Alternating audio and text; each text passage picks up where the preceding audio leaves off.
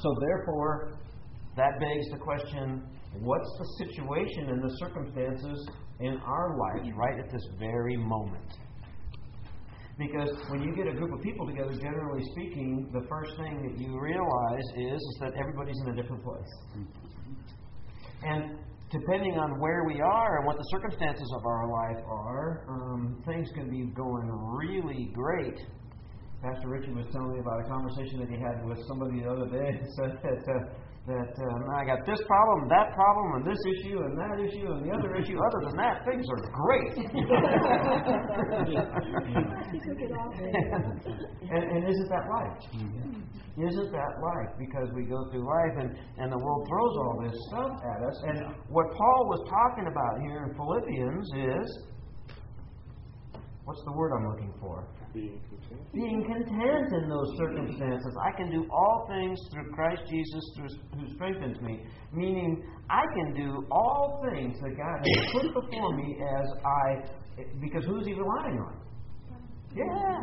I mean, this is about Jesus Christ. I mean, if it weren't for Him, what might Paul have said? Can't do anything.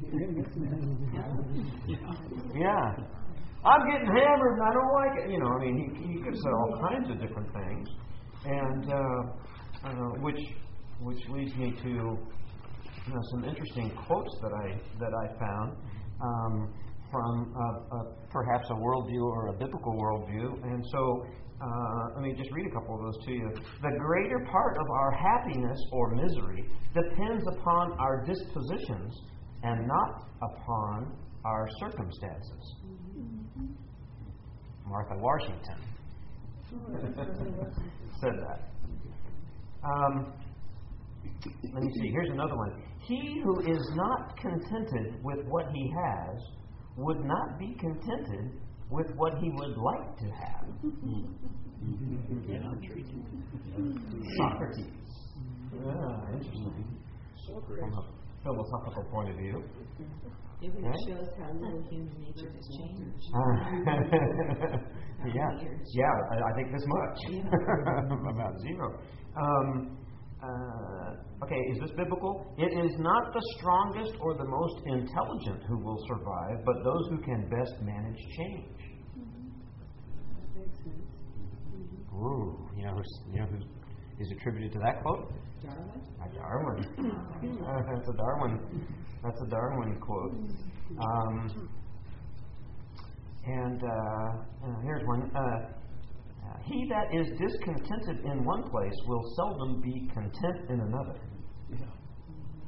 The reason for that is He's always there when you go somewhere else. Yeah, which is, of course, the next one. If you are not content in your circumstances, don't move somewhere else to start over, because wherever you go, there you are also. And so Paul, it's interesting, these quotes, because Paul is talking about, and if there was ever somebody in Scripture that we've read about that man, this guy was getting hammered, wasn't he? It's like everywhere he went, he was getting hammered, and he had to. What did he say about contentedness in terms of trying to obtain it? You remember? He's learned in whatever state he's in to be content. He had to learn. So Paul is saying that I have to learn to be content. So, given the fact that we know that the Bible is completely inerrant and it is inspired, and the Holy Spirit not only inspired Paul to say that, he inspired him or his scribe to write it, and he said, I have learned. What can we take from that? What hits you biblically? I have learned to be content. That the Spirit was working within him. Okay. And that it's possible to work. 13. Which? I can do all things, so I can learn. Mm-hmm. So you can learn. I like that. Okay. Is it a gift from God? Yeah.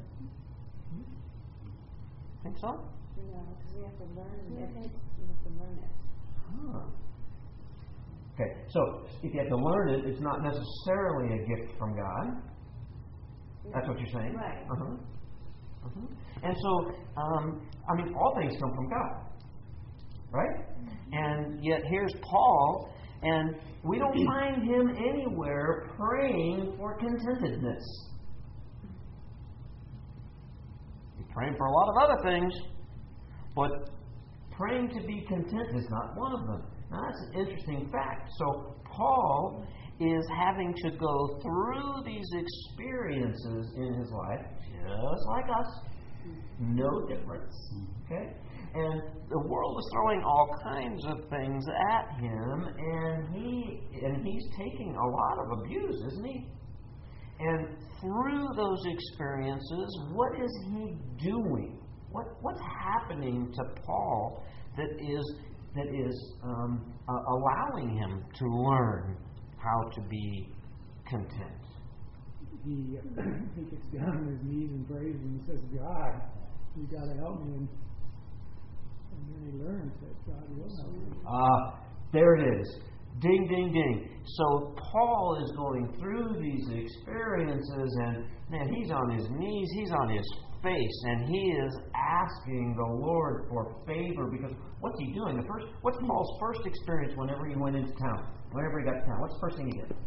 Almost always. He went right to the synagogue. He went to the synagogue because, now here's an evangelist. Okay? He was going to go reason in the synagogue, and he was going to share Christ, and he was going to the Jews and the Gentiles. But he was bringing Old Testament Scripture to bear, and he was finding opposition immediately. Immediately he would find opposition. And we find in Scripture that when he didn't find opposition, when he was speaking the truth to a group of believers and or seekers, and he was teaching them, we see in Scripture there wasn't opposition, and several times we read that he preached all night. Yeah, they pulled an all-nighter. Nobody wanted to go anywhere, see?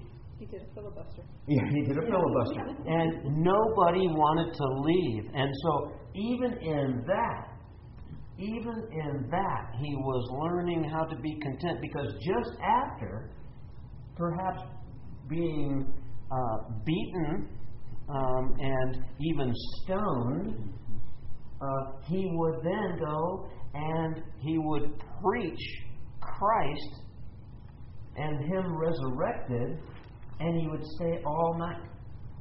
And so would everybody else. That's the implication. And I find that's really interesting, because he was having two extremes. Beaten on the one hand and preaching Christ and doing it enthusiastically. That's what, Brenda, you were talking about that. How come we don't go door to door anymore? You know what I mean? And now that's an evangelist's heart, to want to share Christ with people. And there was Paul. And he was having to learn. And that's the key from last week. Looking at getting strength from where? Yeah, because he couldn't do it in his own strength. As soon as he tried to do this in his own strength, okay, so ding, ding, ding. As we're trying to go about our life, and we have these circumstances, and we got these 4 horrible things that we're having to deal with right now, and I love what Richie told me. He says, this is wrong, and that's bad, and I got this problem, I got that problem, and says, but other than that, things are great. The reality is that, you know what? I'll just deal with those things. Somehow I'm just going to be content, because I just got to deal with it. I'm just going to deal with those things, but God is good. And wow, all the time. Now that is a learned contentedness. And so, are we content? Wait a minute. Are you content? No. Pretty much so. Sometimes. How about today? Not right now. Not content right now. Why not, do you think? I know why not. Really? Will you share? You don't have to. Okay. I like that. Take a report. Now I'm not content. You're not content It's my hardest shoe. Yeah. Well, last week we watched that video for those of you that were here, and we watched Nick Vujicic, who born with no arms and no legs. He just doesn't know he doesn't have no arms or no legs, other than looking at us because we do have them. But he's never known what it's like to have them.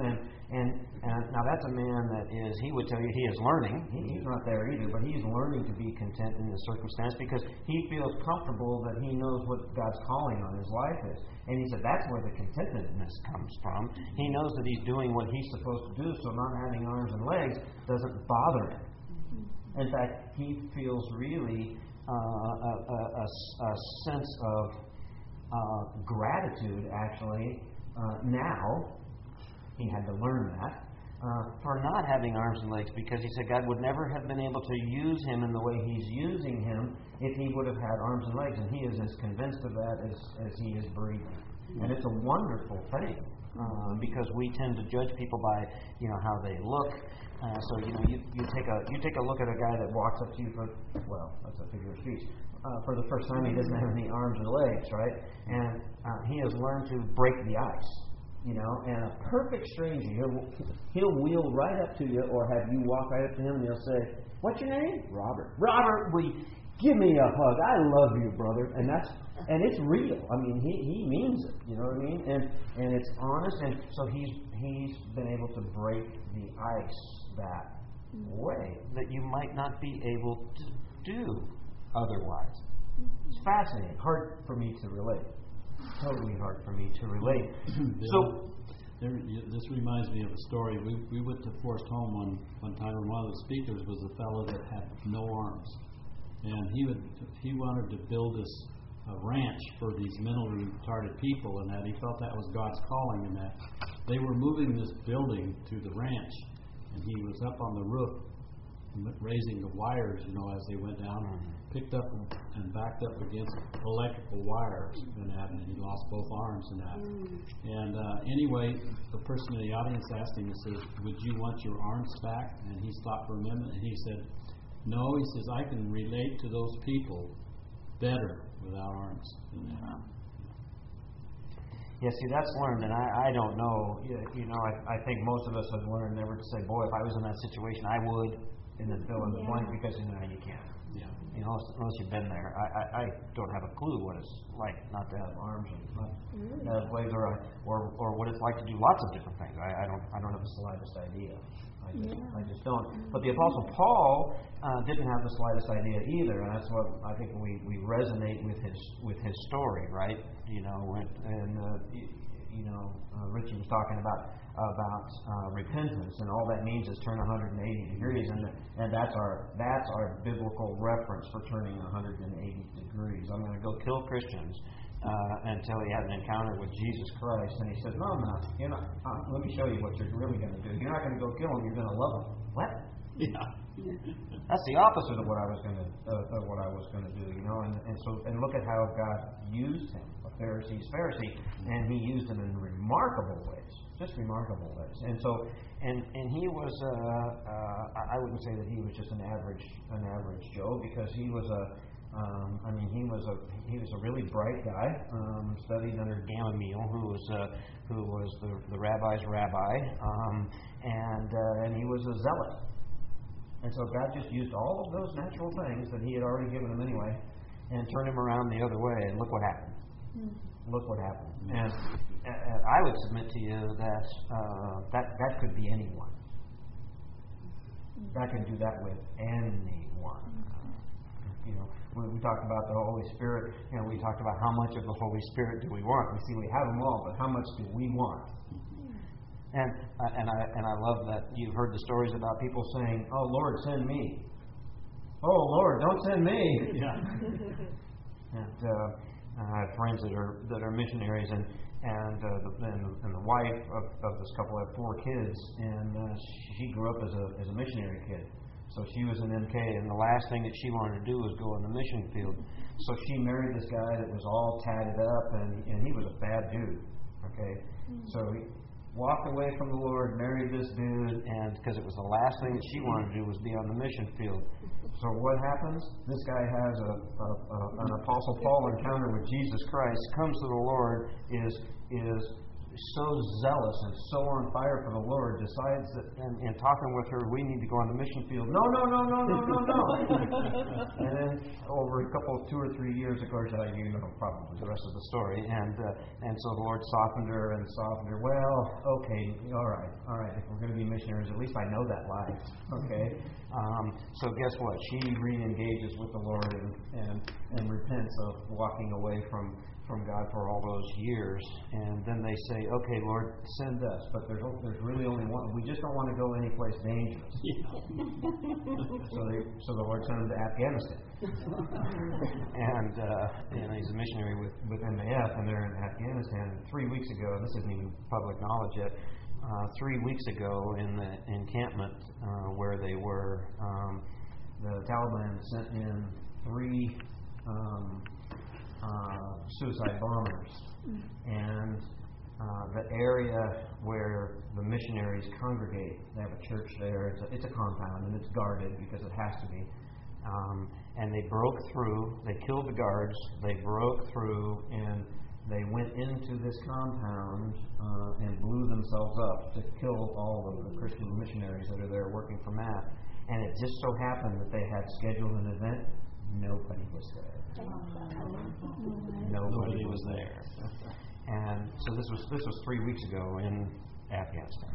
And so I mean, it's just crazy. Can you learn to be content?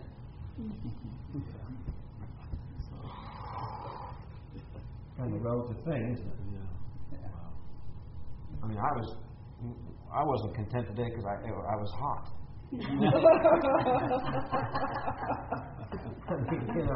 I mean, that's it. But really, our life is kind of that ridiculous, isn't it? Sometimes it really is what we think about. So, what is contentment? We defined contentment last week. So, before we move forward, let's kind of understand what it is. What is contentment?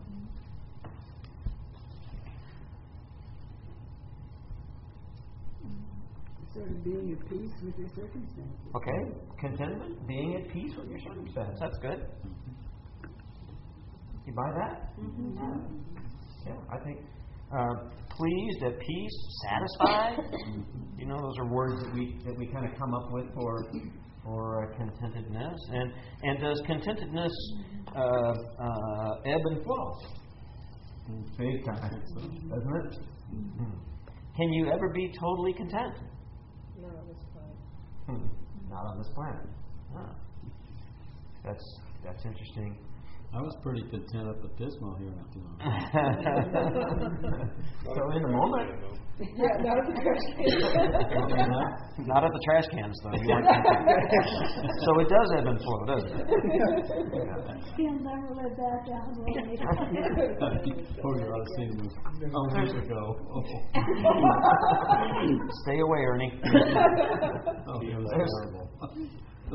There's in studying this, I really, I just had a sense that there is so much that we need to learn in order to be content. Because we can talk about it, but how practical is it to be content in our circumstances? Because if unlike Diana, if anybody else was willing, which probably none of us are, to go around the room and talk about our discontent, okay?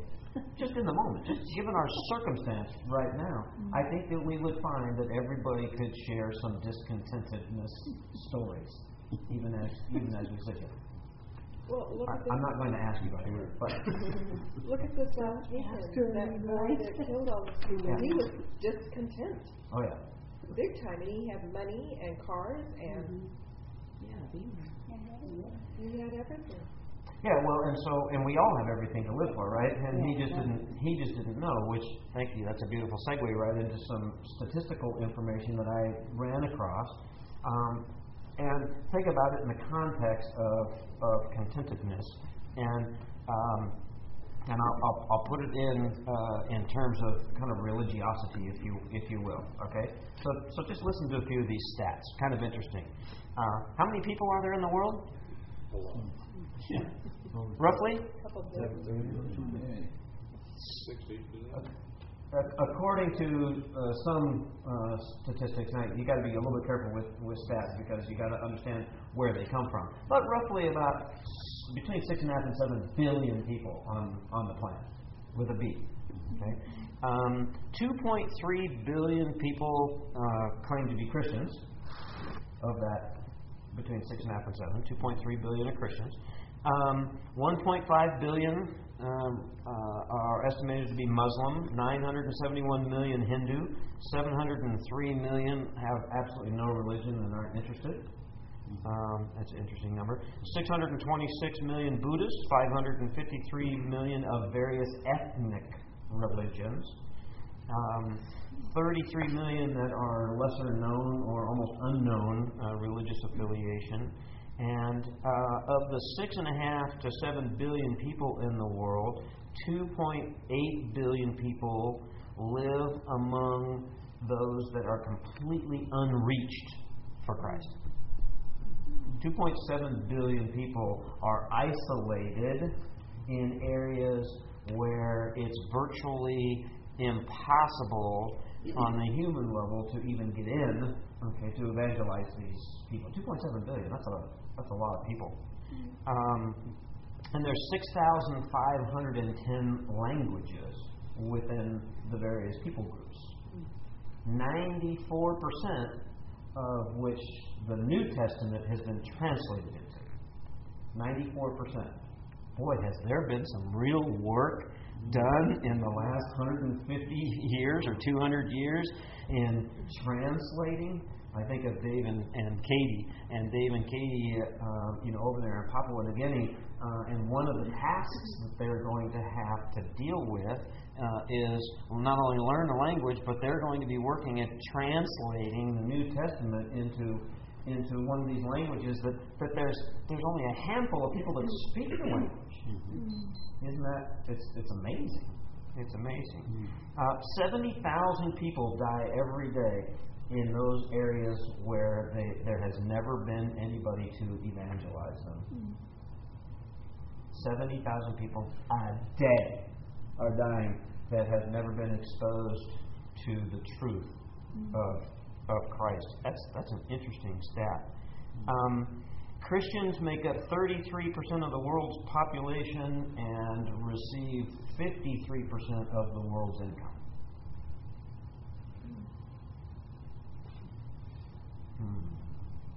Especially God blesses His people. Yeah.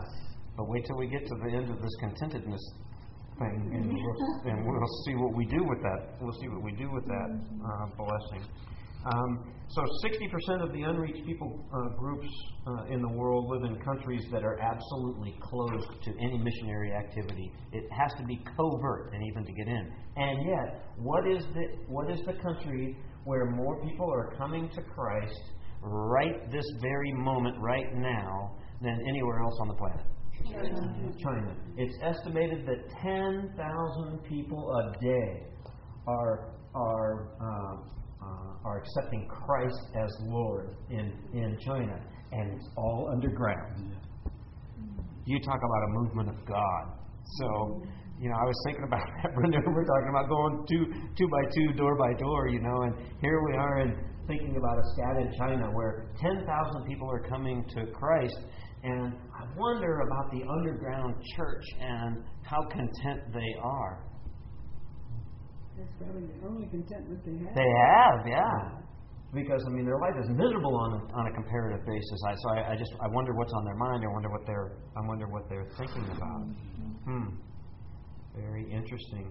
There's 140,000 registered missionaries in the world. That's registered. And I think there's other missionaries that are covert, if you will. But of the 140,000 recorded Protestant missionaries in the world, well over 50% of them come from right here. from the United States. Interesting.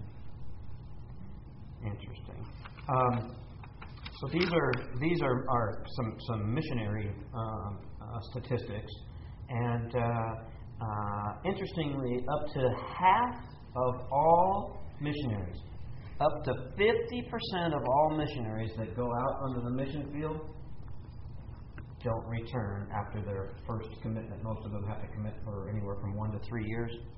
50% don't return to the field. Don't return to the field. That's right. They walk away from the mission field. Okay? I learned that when I started flying in Alaska a few years ago. Most of the Alaska missionaries last 1 year. And they've had an organized mission field in Alaska for 100 years. Nobody stays. Because culturally, they have to get to know you before they're... Some of these missionaries go to Alaska and they live in a village and there's 200 people in the village. And of course, they're all related to one another, their families, right? And a missionary will go there and they'll start a church and nobody will even come for 6 or 8 years. They won't even show up because they want to know if you're going to stay. And they don't. And so why are they having a hard time reaching people for Christ in these villages in Alaska? Duh. It's because they don't stay. And where they do stay, I met a man that's been there for 30 years, and I might have told you this story before. He was in a village, and there was a huge fire. And the houses are pretty shoddy, believe it or not. And so a whole bunch of houses burned down. Now, he had been a missionary there and got a job in the school, in a native school. So he was also a school teacher. He's also an aviator. That's how I met him. And he had been there for a really long time. Anyway, this fire started, and he made a phone call to Samaritan's Purse and said, there's huge fire in Hooper in Hooper Bay, and I don't know what to do. These people are homeless. It's wintertime. It's like 60 below zero there in the wintertime. And Samaritan's Purse the next day had airplanes there with building materials. And he had been there for something like 12 or 14 years, and he and his wife and his young family had started a church in their living room. Nobody came. They started rebuilding that community, and then there was 10, and then there was 30, and then there was 300. And if you ask him what happened, he said, I just knew God had to make something happen, and they wanted to know if I was going to stay. And he did. And he's there. And so there's only 600 people in the whole village. There's like over 300 people going to church every Sunday. Half of the community came to Christ because he stayed. Very, very interesting. And then what? Sorry, the way Hudson Taylor. Hudson Taylor.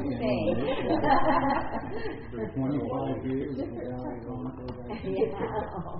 Yeah, 25 years without a convert. You talk about a recipe for discontent. In the church. It's cold up there too. That's a hard environment to live in. Miserable. The polar bears aren't friendly. Yeah. I spent 2 summers up there, 2 summers flying, and it's cold for summer. Yeah. I don't know what 60 below zero is like. I have no idea, but I can tell you this: I'm one of the contented missionary pilots. I want to go home. I want to be in Southern California in the winter time, But the missionaries that I know up there, they are there year round, and they take airplanes out and they fly them in 60 below zero weather. I can't. I don't know.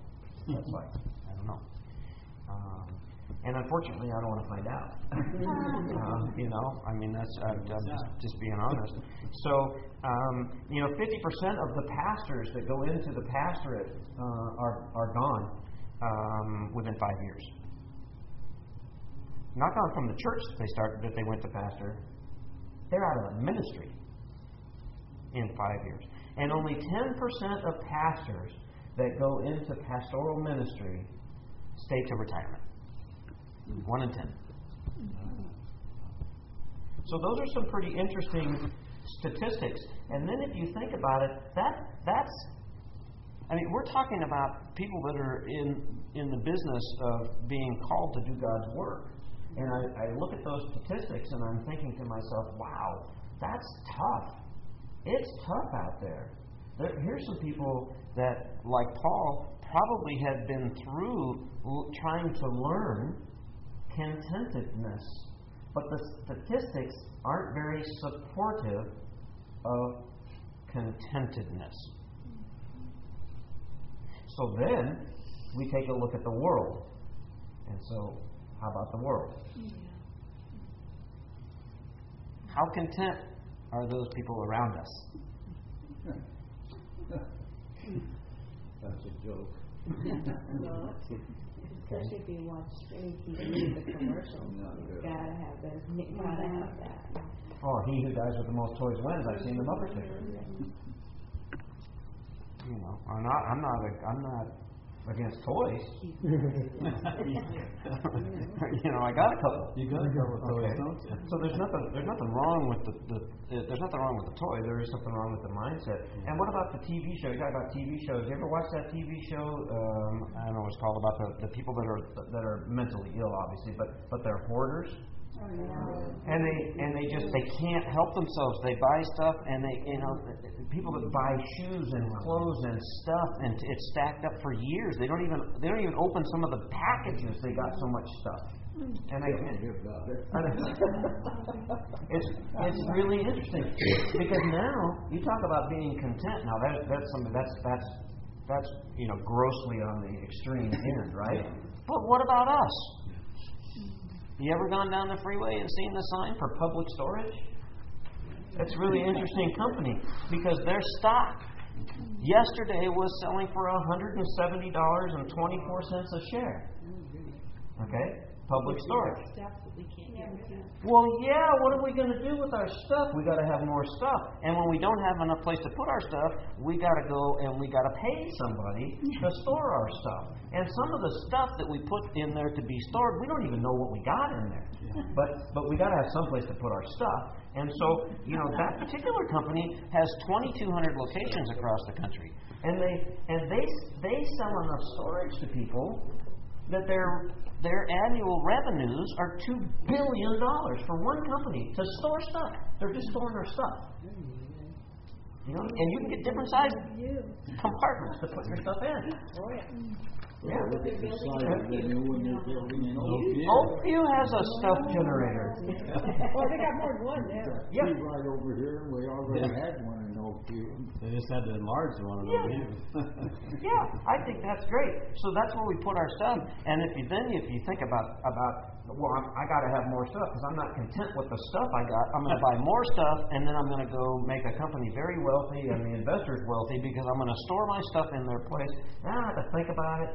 They just send me a bill. I write the check, and I don't even go down there. You don't even know what you got in there. I don't know what I got in there, but I got my stuff. I got my stuff. And so then I went into my wife's bathroom. Yeah. It can't be my bathroom. Because all I got is a toothbrush and toothpaste in there. And I look in there and she gave me permission to do this. But you look in there, then there's a lot of stuff in there. And so I thought, well, I better look into that. And so, do you know how much women spend on skin care? I'm talking skin care products in the United States annually. $600 billion. Now, I'm just saying. I didn't say there's anything wrong with it. I just said they're spending $600 billion. And the crazy thing is, only 94% of that $600 billion is spent by women. The other 6% men buy. I didn't have any idea men used skincare products, but they do apparently. And so, and then what about plastic surgery?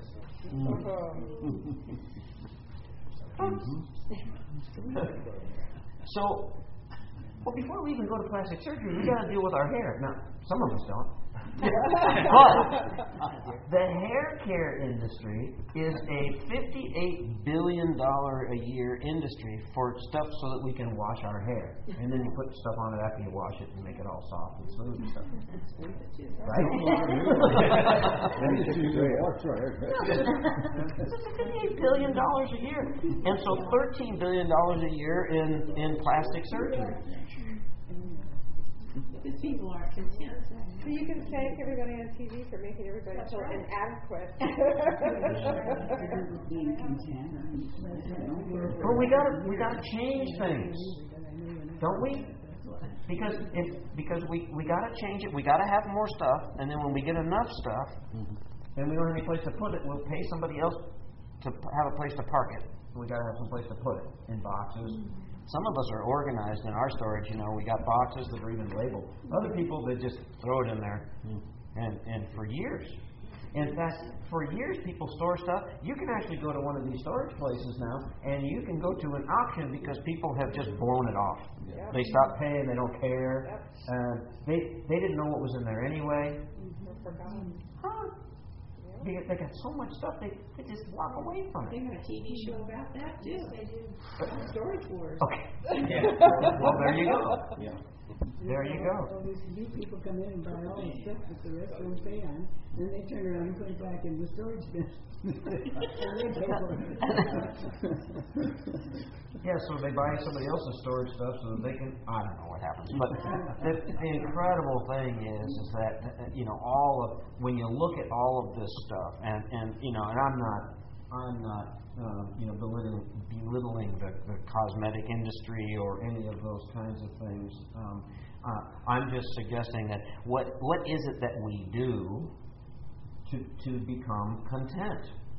And every single one of us is discontent in one way or another. And when you take a look at what it is, it's either how we look or how we want to appear to somebody, or that we're in competition, okay? Because if somebody, that's how people get bigger houses, because, we're keeping up with the Joneses, and so we got to have a bigger house and a fancier this or a that or whatever it is. And it just amazes me that even the Christian community is not immune. In fact, I would again submit that there's virtually no difference between the believing community and the unbelieving community in terms of this contented issue. We're not content with the music at church. That's the one reason, the first and foremost reason that people leave a church is the music. Are you kidding me? I don't mean because the pastor's no good. That's what, I'm hanging around here, though. Trust me, I'm not going anywhere. You're kind of prejudiced on it. Yeah, well, that's true. So you're right. I can't go there. And before we move into Scripture, just listen to this, because I really want to set the hook now, okay? So listen to this. Okay, the gross domestic product of the United States, that's the stuff that we produce, is $17 trillion. And of the 156 million workers in this country, the average income is $49,000 a year. Now, the United States government, a couple of days ago, because it goes up pretty rapidly, the United States government had $17.3 trillion in debt. Do you know how much household debt there is in America? Combined? Yeah. How much are we as Americans, how much debt do we carry as Americans? The United States government debt right now is $17.3 trillion. You're talking per family. So you mean per person? No, yeah. You add up all the debt, okay? You got some credit card debt. You got some. Well, maybe I mean euphemistically, not you. Yeah, per family. The average. So you add it all up, 300 trillion. and it's $50.7 trillion as of 2013. So we're in as much debt as the government. Way more are we in debt. We're in debt because we got to have stuff to buy that we can put it in the storage place. Right. That's what's happening. And so $50.7 trillion is what Americans are in debt. Now, what is $1 trillion? A lot of money. Yeah, but 3 times to the moon or something. That's 1,000 billions. I don't know. I don't know these numbers. It's so hard to relate to what 50 trillion is. But I can tell you this: Walmart revenue. How many times did she go to Walmart the other day to get? 5 times they had to go to Walmart because we got to have one of these and we got to have one. Walmart's great. Walmart revenue was $447 billion last year. The number 2 company in gross revenues of any company in the world, and they're right behind ExxonMobil. So apparently, we need ExxonMobil so that we can get the gas to drive to Walmart to buy their stuff to put it in public storages. Because I won't let it run Walmart. You have to drive it. That's got to be it. I'm telling you, because not only is Public Storage a $2 billion company, it gets worse. They're just one company in the public storage business because there are 50,000 U.S. locations where you can store your stuff that you don't have any place for and you don't really know what you got. And the total revenue is $22 billion for us to store our $50.7 trillion worth of debt. Well, it's crazy. These numbers Ojai has 3 on Bryant, and now they're going to have 2 in Oakview, and the ones on Bryant are almost full all the time. Yeah, we have 3 sheds in our yard. Yeah. But they're full of stuff. And they're full of stuff. All right, who has more than 1 credit card? Anybody? No, we have Okay. one All credit card. right. Yeah, more than 1 credit card. Okay, so now these are averages, and of course you know how I feel about averages. On average, if your head is in the oven and your feet are in the freezer, you're comfortable. So averages you got to be careful with. But on average, in the United States, every single credit card has $15,000 worth of consumer debt on it. So do you know what that means? Marvin, you are the exception because you have the 0 balance on your credit card, which means that some people have a $50,000 limit on their card and it's maxed. Oh, yeah. And they have 3 of them and they're maxed. And they're paying 18 to 21% interest on 26. Okay, and that's where the 50.7 trillion in household debt comes from. And 52% of American households, listen to this, have $0 in savings. Well, that's almost 52% of American households. 52% have a goose egg. Are you sure it's not because they're sticking it in the mattress because they don't put the interest anymore? Well, and 44% that do have some savings have less than 3 months living expenses. And these people are going to retire and do what? Live off the government. Okay. Now, so what does that? That's a lot of stuff there. It's crazy though, isn't it? I'm more content now after all those figures. I was content until that. Well, I went to the Social Security office this morning and they told me, no, you have to keep on working. You have to keep on working. 66. Wasn't that nice? Did you get a headache collecting all that data? No, but I had a sense that it was bad. But when you see it in black and white and you see the numbers and you see why are people spending all this money?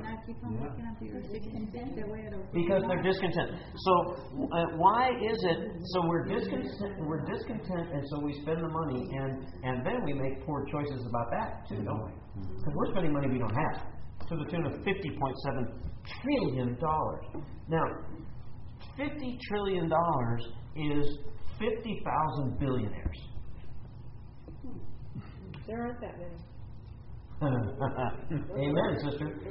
I'm just trying to put it into perspective here. So we're carrying $50 trillion worth of debt as Americans, okay? And if we got rid of that and we said, what could we do with $50 trillion if that debt went away and we could turn it into cash? We could give $1 billion to 50,000 people. $1 billion. I don't even know what $1 billion looks like. I don't know what that means. It's so far beyond my capacity. But 50,000 billionaires. So turn to Matthew 6:25. All that said. Everybody will take it all. Yeah, I see what you said. Matthew what? Stuff on there. Makes sense now, doesn't it? Makes sense, Bill. Never question you again. Matthew 6:25. Therefore I tell you, do not worry about your life, what you will eat or drink, or about your body, what you will wear. Is not life more important than food, and the body more important than clothes? Yes, and then if you continue and read now Matthew 6:31 through 33.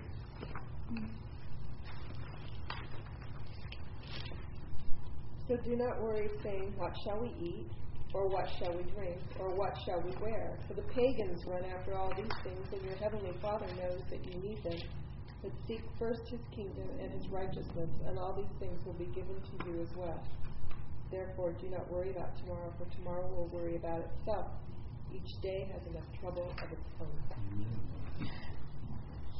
So, what's he saying? What's he saying? Don't worry. I'll take care of you. Be content. It doesn't sound anything like $50.7 billion worth of debt to me.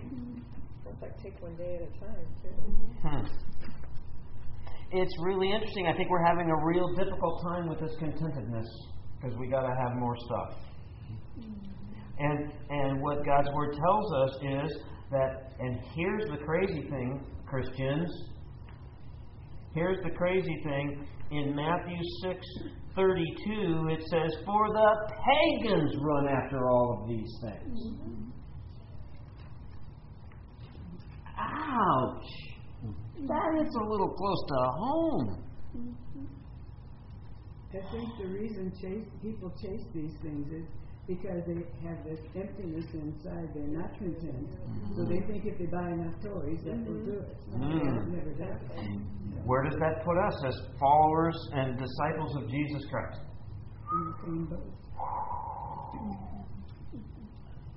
See, because this is an area where statistically it's like divorce. You know, it's no different inside the church and outside the church.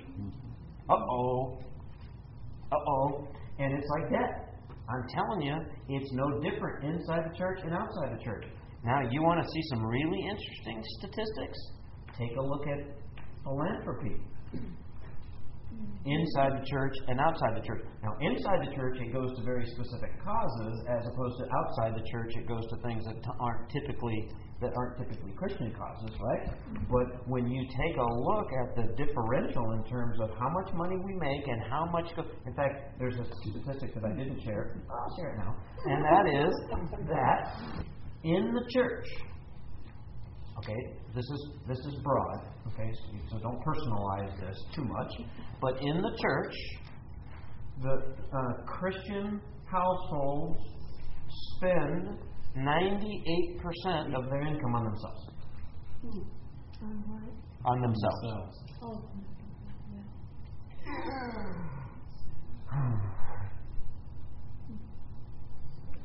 You know what the problem is?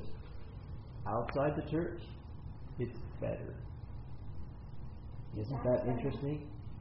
Isn't that interesting? Motivation.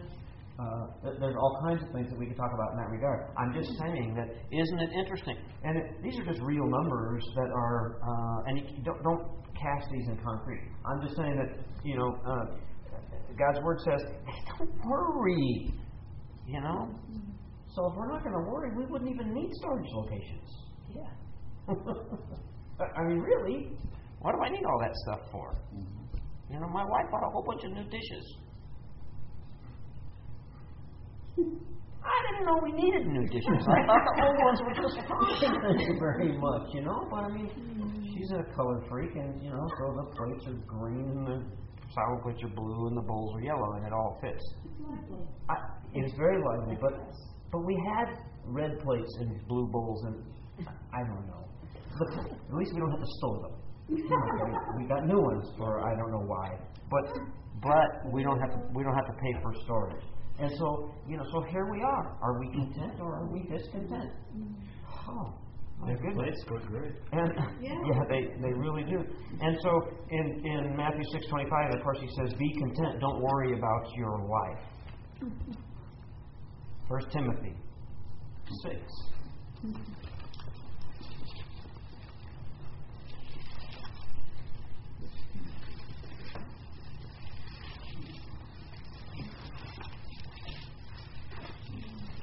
So 1 Timothy 6 through 10. But whoever reads, just read verse 6 and then stop, and then we'll read the rest of the verses in a second. 1 Timothy 6:6. Now godliness with contentment is great gain. What does that mean? Now godliness with contentment is great gain.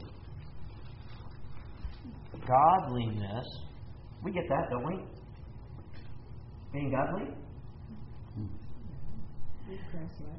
Being Christ-like? With contentment is to be valued. Yeah. It's great gain. Great gain. Go ahead and read 7 through 10. For we brought nothing into this world, and it's certain we can carry nothing out. And having food and clothing, we should be content. But those who desire to be rich fall into temptation and a snare, and into many foolish and harmful lusts, which drown men in destruction and perdition. For the love of money is the root of all kinds of evil, for which some have been strayed from the faith in their greediness, and pierced themselves through with many sorrows. We're all real familiar with that scripture. That one gets misused a lot too, doesn't it? The one about the money being I've heard it said frequently, money is the root of all evil. And what Scripture says is there's all kinds of other evil. The love of money. The love of money. That's right. That's right. And so to put that in context, of course, we have to take a look back just a little bit. And in this letter to Timothy, the context is that there were religious people that were using their religion to get wealthy. Oh, that's another ouch. Because in the first century, there were those that were using, as it were, the pulpit, to get rich. It hasn't changed, has it? No, it's no different today. It happens all the time. And so, so is it, is it a sin to be rich? No. Oh, okay. And so, if it's not a sin to be rich, then why is contentment along with this godliness? Why is it great gain? If you're not rich, you're still happy. Okay. It's great gain to be eternal life. Oh, there's that perspective. Okay. So the perspective there is that your godliness is not a vehicle for a means to financial gain. Okay? 1 Timothy 6:3-5 ends up that way. So don't use your godliness as a way for financial gain. Now, we see it all the time, and we have to be very careful not to be too judgmental here because we don't know the details. But there's a lot of Christian books out there, and I have a confession, because I like music. And when I thought about Christian music early in my Christian walk, I thought, well, these people ought to be doing that for nothing. I mean, this is to bring honor and glory to God. They're making a business out of it. And then I realized, well, wait a minute, they got to eat too. That wasn't very fair of me to think that way. But you got to be careful because there are some Christian authors that have. There are some guys out there that have tremendous wealth because they have best-selling books. Joel Osteen is a great author, and he doesn't take a salary from his church as he ought not to. And he's made tens of millions of dollars off of his book sales, and he's got a platform from it. And is that bad? It depends on how it's used. So we got to be really careful with that. But Paul is contrasting worldly gain, that's money and stuff, okay, with spiritual gain. I don't care if a pastor makes $400 trillion. If it is to the glory of God, and he has watched his doctrine carefully and has lifted up and affirmed the Lord and the church in his or her, for that matter, writing. Okay? I don't care. It's not the money that's the issue. It's not the money. So do we trust God or do we just want more stuff? Yeah. So there's some steps then. How do we become content? We got to learn it. Okay? Right? Linda said we got to learn it. You're right. We got to learn it. Paul had to learn it. Everybody has to learn it. You count your blessings to start with. Okay? And we have a lot of them if we start counting. Yeah. Well, the first step, of course, is that we have to learn it. We have to learn contentedness. And so, as believers, it's not something that God is going to bestow on us, this contentedness. Now, we can pray for a lot of things, guidance and wisdom, in terms of how we should conduct ourselves. But we have to learn to be content in whatever the circumstance is, because guess what? If you're breathing, the world is going to throw circumstances at you. Amen? And so it's about learning how to be content no matter the circumstance. When I've had plenty, and like Job, when I've had nada, it's all been taken away. Are we content? Probably not. It's a learned process. Is some of it a heart issue? Clearly. Because most people who are not content like that, they've got this hole in their heart that they're trying to stuff all the material stuff into to fill it. Yeah. Yeah. Well, there's a great question that we can ask ourselves right here. Do we want to be content? Some from a worldview, a non-biblical worldview, would say that all great things come out of discontentedness. I'm discontent with this, so I'm going to go make it better. Well, maybe. Maybe. But that's not the kind of contentedness that God's Word is talking about. But the point is that it's learned. We need to go through the process of learning how to be content and not living our Christian life like this. Peak and valley.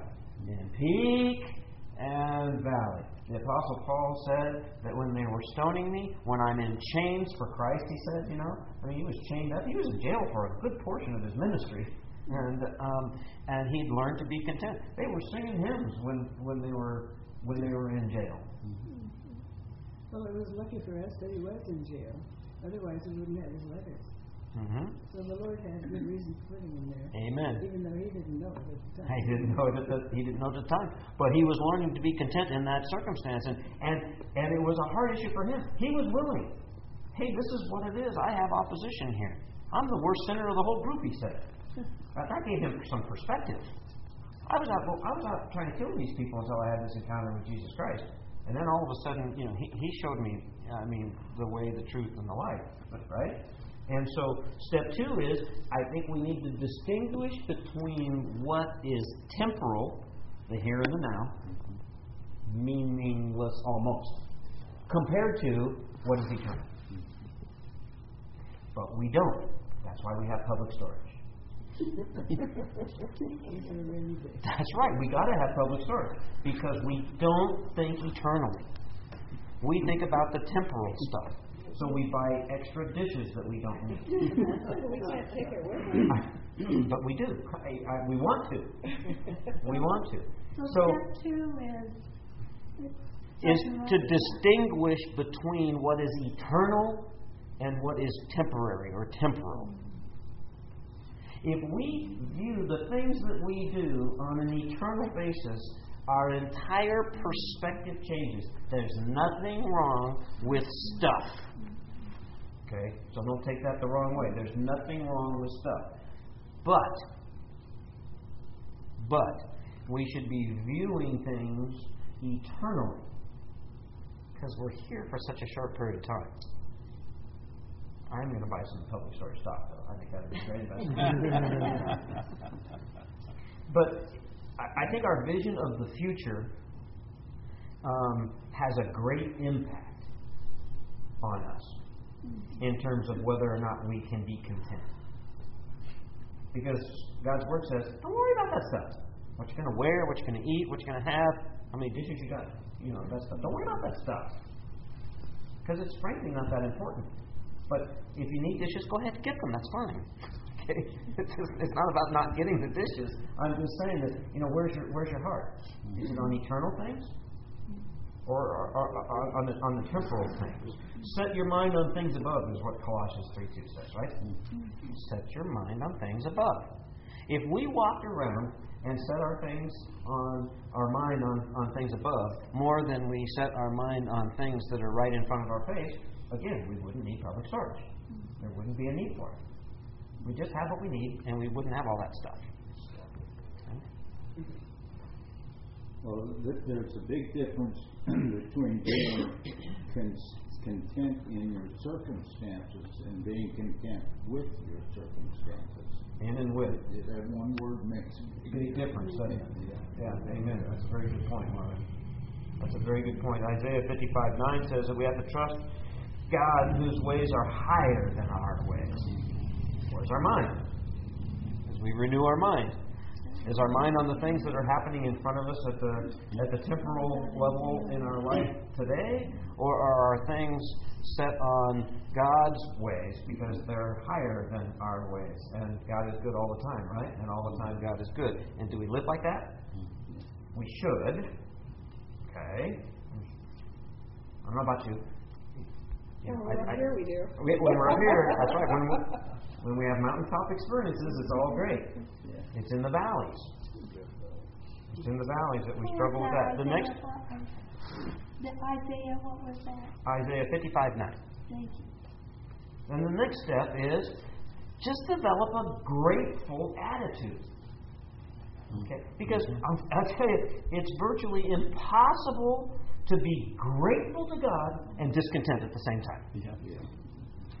How can they're opposites? If you're grateful to God and discontent, you're like ripped in half. So just develop a grateful attitude. I mean, the Bible talks about that a lot. And I've shared this with you before too. On my office wall for at least 18 years, I have framed the quote from Chuck Swindoll that essentially says that attitude is really pretty important. And really, it's 10% what happens to me and 90% how I choose to react to it. Now, that's a grateful attitude. If we can live that way, like 10%, okay, I got this relational problem, okay. I got this relationship problem, because a lot of our problems are relationship-oriented, aren't they? Because we're not very nice to one another sometimes. and so 10% versus the 90%. I don't have any control over what somebody says or does. Okay? I just love them anyway. That's really hard, but that's what I choose to do that. And then that doesn't bother me. It's amazing how God works that out. Just amazing. The fourth step is doing things out of inspiration. I'm not desperate. Or desperation. I was thinking about motivation. Okay, so if we're motivated, this is really true. This is a loving, serving group. That's one amazing thing about this fellowship of believers that God has called to this little place. It's a really loving group, and it's honest, and people care about each other here. I just absolutely love to see God transforming people in that way, and it's wonderful. And so we like to serve, and we like to serve one another. And so, and everything from the real practical things, the agape meals. Somebody's hurting, and it's amazing how food happens, and sometimes it's a small group of people that do that. But there's all kinds of things that are going on that people don't even know about, and people are serving one another and serving in the church, and there's all kinds of wonderful things that are happening. And yet you have to check and see whether that's because you've been inspired to do that. Is that a God's call on your life? It's like being a missionary. I had the opportunity to counsel with a missionary once, and their attitude was, well, there's work to be done. We got to go. Oh, be careful. Of course, there's work to be done, and you got to go. But has God really inspired you to do this, or are you just a workaholic and you're going to go out there and just bang it out? Because if you're going to go out there and just bang it out, don't go. Don't go. Your heart's got to be in the right place for that. So are you doing things out of inspiration? Has God inspired you to do these things? Or is it just your own motivation? Because I would suggest to you, if it's your own motivation, you are not going to seek the Lord and His strength and the power of the Holy Spirit to do those things. You're going to be doing it on your own, and that's that age-old thing that we all fight, where we get out ahead of God before we realize, that's a problem. That's a problem. I forgot to even include Him. Okay? I forgot to even include Him. So are we inspired to do something, or are we just motivated? Because if we're motivated, it turns into I. I want to be recognized. I want to be, you name it. I want somebody to admire me. I want to have the biggest church in the valley, or the country, or the world. I mean, you mentioned Joel Osteen. You got the biggest church in terms of membership in the country. I mean, they put 30,000 people in that building every Sunday. 30,000 people. It's like going to a football game or something. That's a big church, but if that was the motivation to build a big church, that's wrong, because it's I. And so you got to get rid of the I's, and inspiration versus motivation gets rid of the I's. So if you want to be content, seek what God has inspired you to do, not just what your motivation is. That's, and my confession is, as a workaholic, I understand having to get whacked upside the head, because I want to do all kinds of stuff in my own strength. And if I just start there, I'm done. I'm toast. Because what happens is that you lose all humility. Your perspective goes down the drain, because you're thinking about, what am I doing for God? But God, I'm sorry, God doesn't need me. He just doesn't. God does not need me. Okay? So if our desire, by being inspired to serve other people and love other people, if our desire is that God is to be glorified and not us, hallelujah. That's it. There is contentment. If the things that we do, we know will glorify God, and it matters not to us who gets any of the credit or attention or accolades, now there's nothing wrong with a pat on the back, because even Jesus said, and we all are waiting, aren't we? Well done, good and faithful servant. Okay? But out of inspiration. Do that out of inspiration. And if you do that, and if you take the final step, and that is to recognize that nobody in the church or anywhere else, starting from the pastor and working all the way down, okay? And I don't mean down derogatorily, I just mean positionally, can do it all. Can't be done. None of us can do it all. And so if you're motivated the wrong way, you're going to want to try to do all this stuff, and you can't, and you will be totally discontent, because you're going to see, and as long as I'm confessing. I've shared with you, in the aviation ministry, it was very difficult for me because I wanted to have relationships with people. So we would fly people and we would serve them in that way, and we would put them in the airplane and take them from one medical situation to another medical situation, and then never see them again.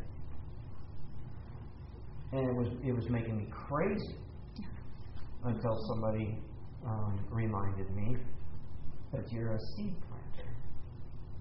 If that's your ministry, then you're a seed planter. And you'd better be content being a seed planter, or don't do that anymore. Because you will be discontent. Ooh.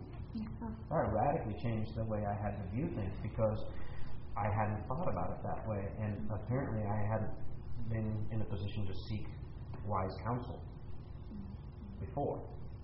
It happened after, when I was discontent. Okay? Because you can't love the fly and have that be your motivation.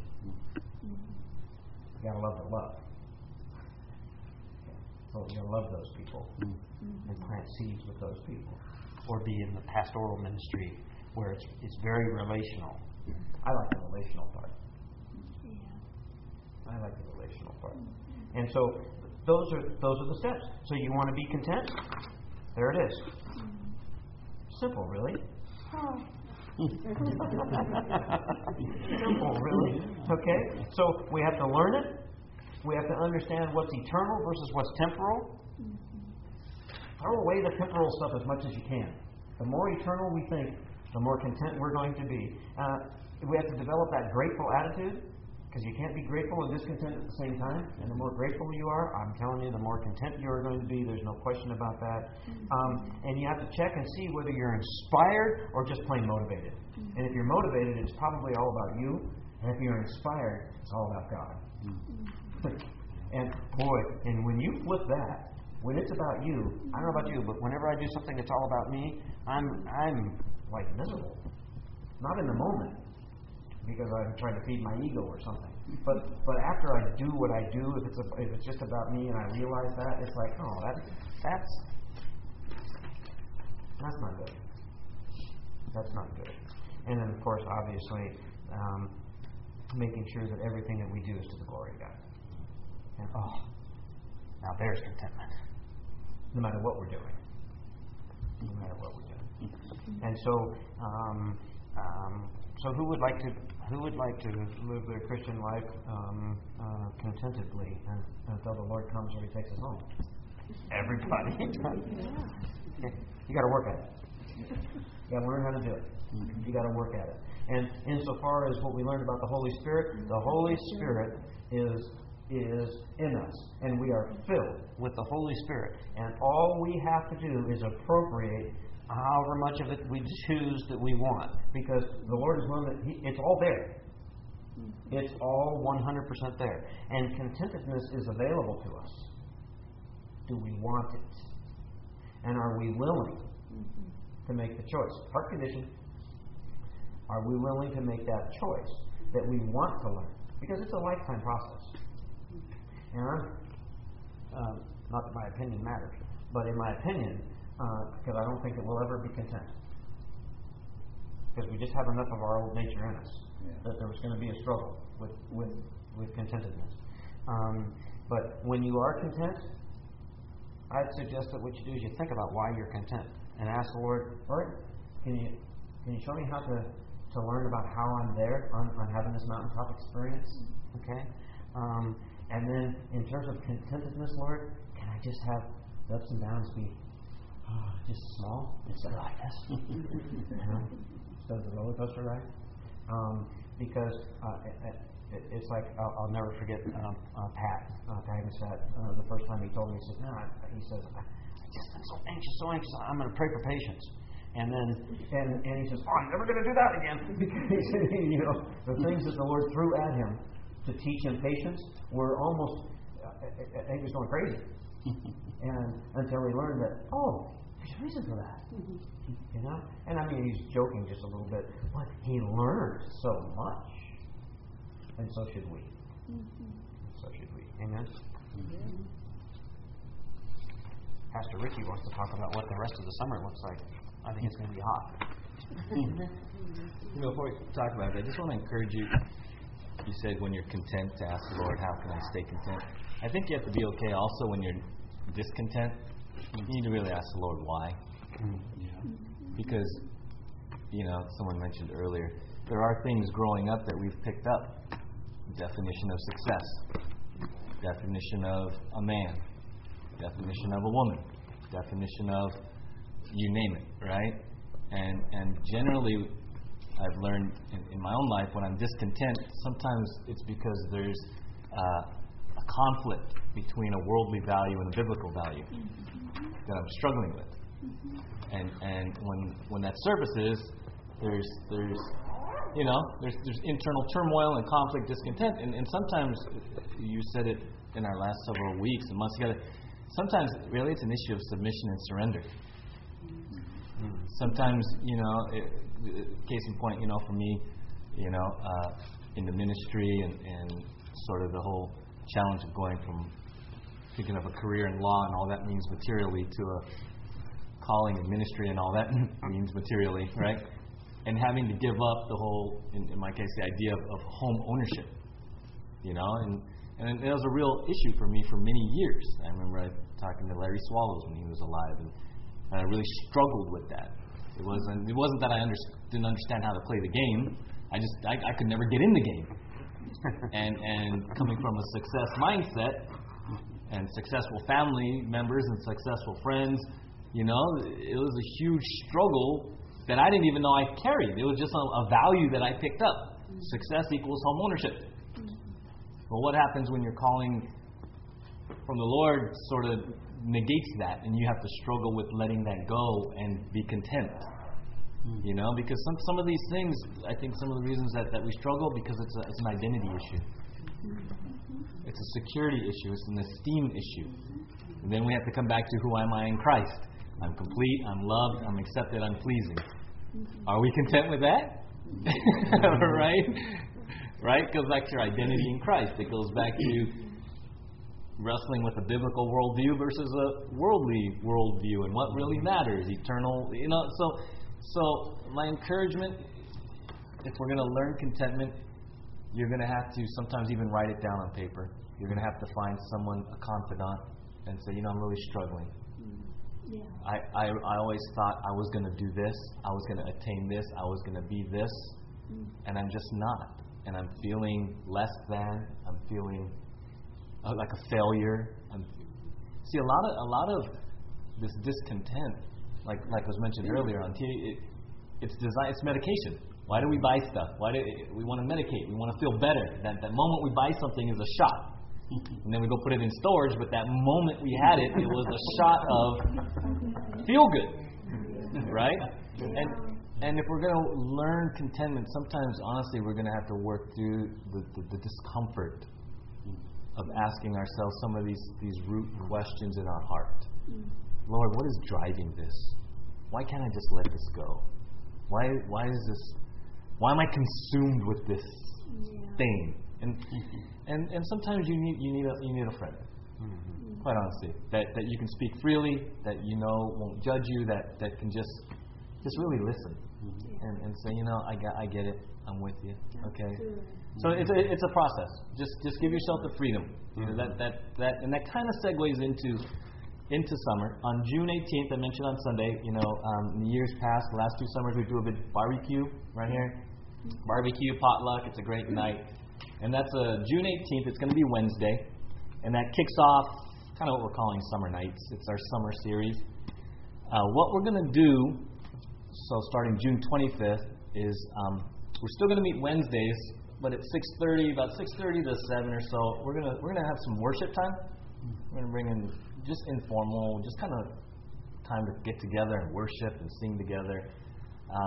And then we're going to break into groups, and men and women are going to be meeting in separate groups.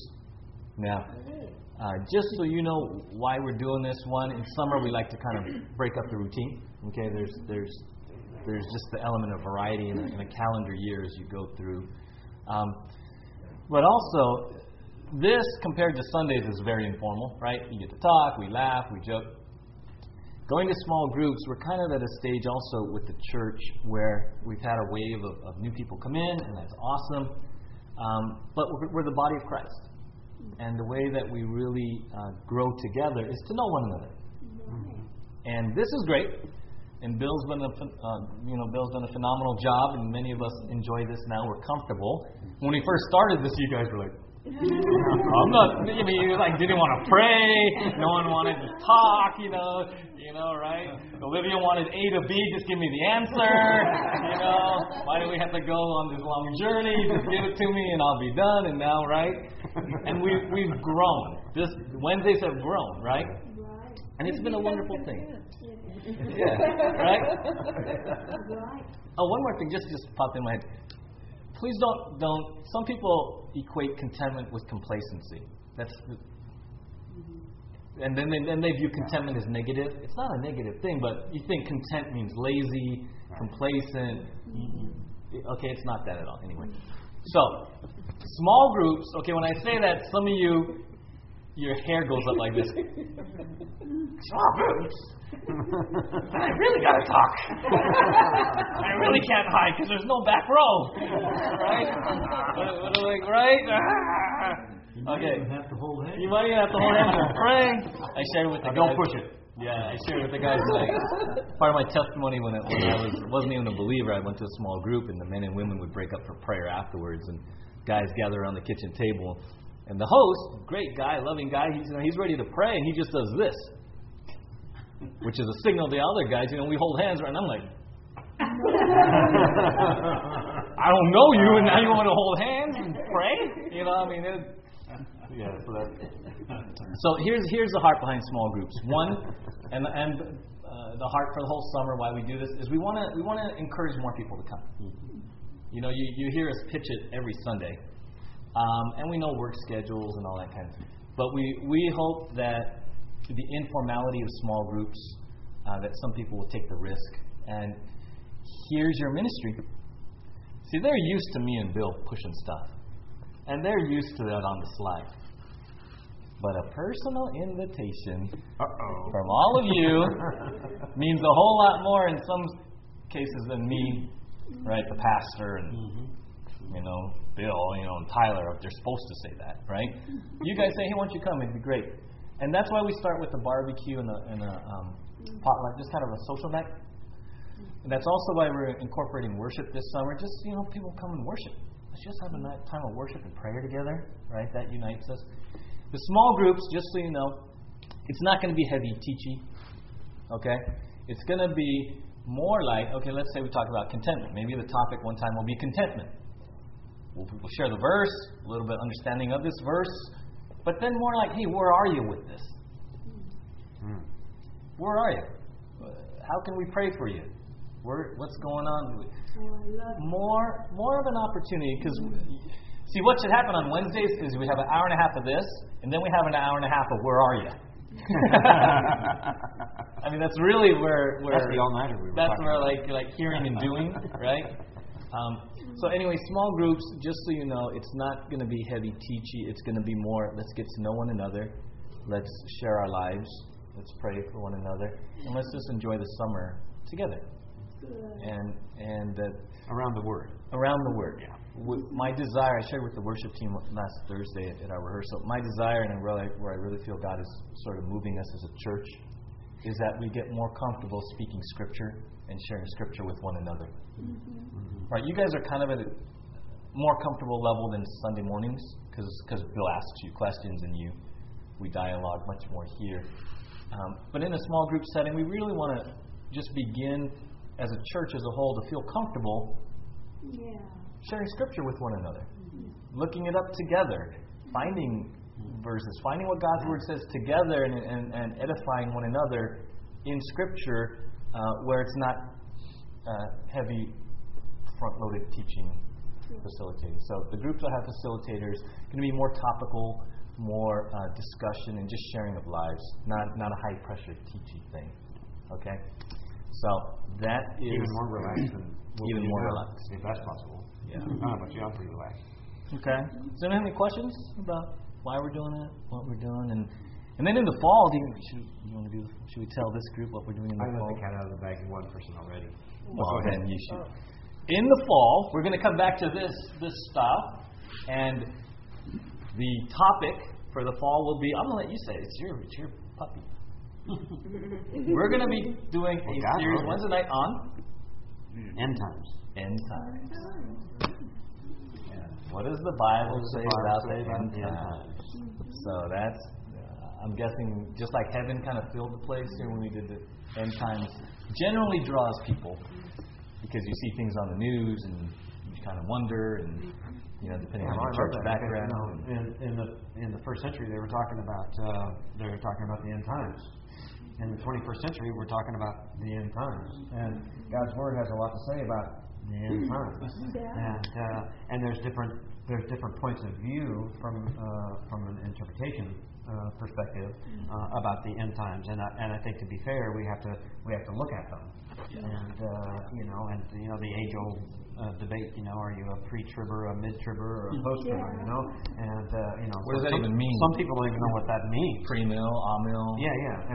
And without going too crazy, we need to take a look at those kinds of things. And what does God's Word say that's going to happen? And what has happened? Because that's fascinating. That's really fascinating. And so, what I'd like to do is I'd like to bring some sensibility to it also, because that's what's biblical. Because you can read books or turn on the TV and you can hear all kinds of crazy things. I mean, you can just hear all kinds of crazy things. And I don't know about you, but my ears always perk up when I hear something on one of the Christian TV programs, or and I've got a lot of books, and so I'm I've read some books that are wow. they're science fiction. They're so outlandish, without any biblical support whatsoever. But it's a fun read because it was written to be serious, but it's really kind of humorous because it has no biblical support whatsoever. Yeah. So we're excited about that for the fall. You're gonna again. We're going to be equipped with a broad range, so you understand all the different views, even of the Book of Revelation. Some of us have been raised in the church with a very specific view of what Revelation is all about. May not be aware that some people have a completely different view of the Book of Revelation, and so it's just helpful to know that. Yeah, just helpful to know that. So we're excited about that. But before we get to September, we're going to have a wonderful summer together, and I told Bill a couple of things we'd like to do. I think it's the last Wednesday of July and August. Is we're just going to have a straight worship and prayer night.